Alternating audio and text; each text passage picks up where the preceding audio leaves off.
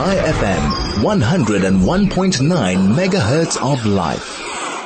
Joining us on the line now for our Israel report is Zina Rakhamilova, an Israel correspondent and columnist for the Jerusalem Post. Zina, good afternoon to you. Thanks for joining us and welcome aboard. Thank you so much for having me today. Yeah, Zina. Okay, so let's begin with this ongoing saga, the spike in terror attacks and Iran's suspected involvement. What is the latest regarding this since this all transpired yesterday? Tell us more. Wow. Well, anybody who's been following the news, not just in the last couple of weeks, but since the start of 2023, will notice that not only has there been a spike, but there's been a shift in the way that terror attacks have sort of manifested here. Right. I've been living here in Israel for the past 5 years, and this is the first year that I can honestly say that I feel I have to watch my back. And this is coming from Tel Aviv, meaning like if I hear a sound, if I hear like any boom, if something looks a little off, unfortunately there has been in the last year this feeling of unease. And most of us who have moved here sort of know that unfortunately terrorism comes, as part of the package here, but the way that it's manifested here has been very disturbing. Sure. Like you mentioned, in your introduction that, in the last week we've had, 3 murders, sort of back to back, a father and son, Shai and Aviad. They were near a town in the Palestinian city of Huwara at a gas station. Huwara has been a city that has been, sort of like the place in the West Bank that's been a cause of a lot of, terror attacks. Sure. This past year. And so the father and son were shot dead. And then, just a day later, another, resident near Hebron, Batsheva was killed in front of her kids in a drive-by shooting. And the footage of the attack shows that over 20 bullets were fired at her car. Wow. So, it has been a little disturbing, and we have seen, attacks in Tel Aviv. As well, which was uncommon in the last couple of years, as well. But, the Prime Minister of Israel, Benjamin Netanyahu, and, his Defense Minister, Yoav Gallant, have, come out today and have accused Iran of orchestrating, the recent rise in terrorism. And, since the start of 2023, they've said that there's been about 34 Israelis murdered in terror attacks, which again has been like unprecedented. We haven't seen these numbers, definitely not in the time that I've been here. But Netanyahu has stated, and it was echoed by Gallant, that this is Iran. They're the ones sort of promoting, coordinating, and funding these attacks.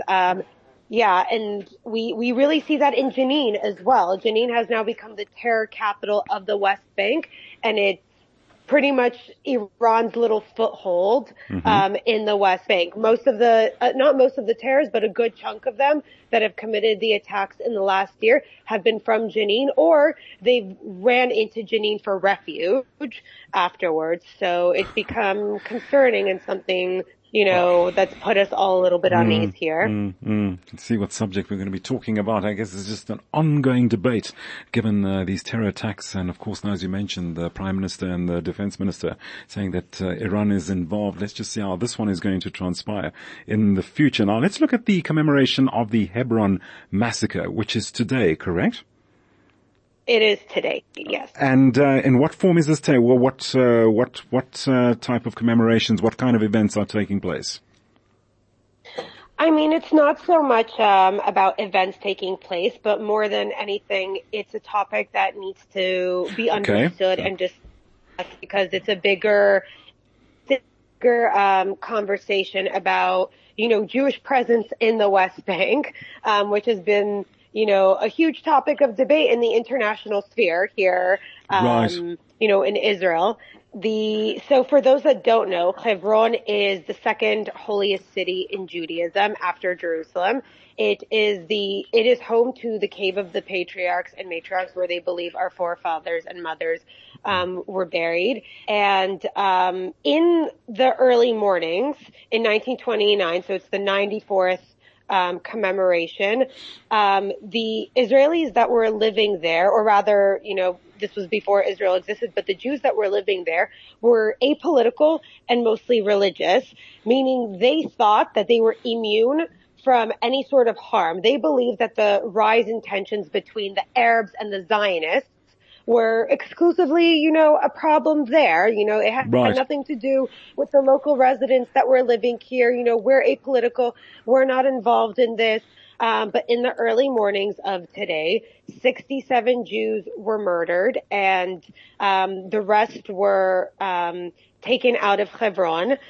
In 1948, there was not a single Jew living in Hebron, and it was an erasure of an entire ancient community that was living there at the time. So I think the bigger conversation is that no matter which side of the political spectrum you fall on, understanding that at the end of the day, when it comes to terrorism, anyone that's Jewish is a legitimate target, is something that needs to be discussed and talked about if we want to have honest conversations with how things are being manifested today.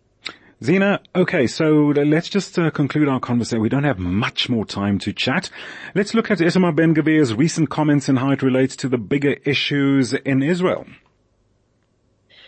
Correct. So, again, I'm a resident in Tel Aviv. He is probably the most unpopular person here. Right. He came under heavy fire for making, what I consider racist comments where, when he was asked about terrorism and he was on the news debating about, the recent spike and his inability to handle it as the security minister, he made a comment that says, my right and the right of my wife and my children to move across the West Bank outweighs the freedom of movement of Arabs. And then he continued to say, sorry, Muhammad, to the person who was debating him. And it's a huge problem because it sort of is, it showcases the ultra-nationalist rhetoric that, has sort of normalized here in the last year, I would say, since the start of this government. And it has allowed extremists to come out of the woodwork and think that they can get away with it because, we have a politician that makes these types of comments. And so it's very important for us to condemn any type of language like this. Right.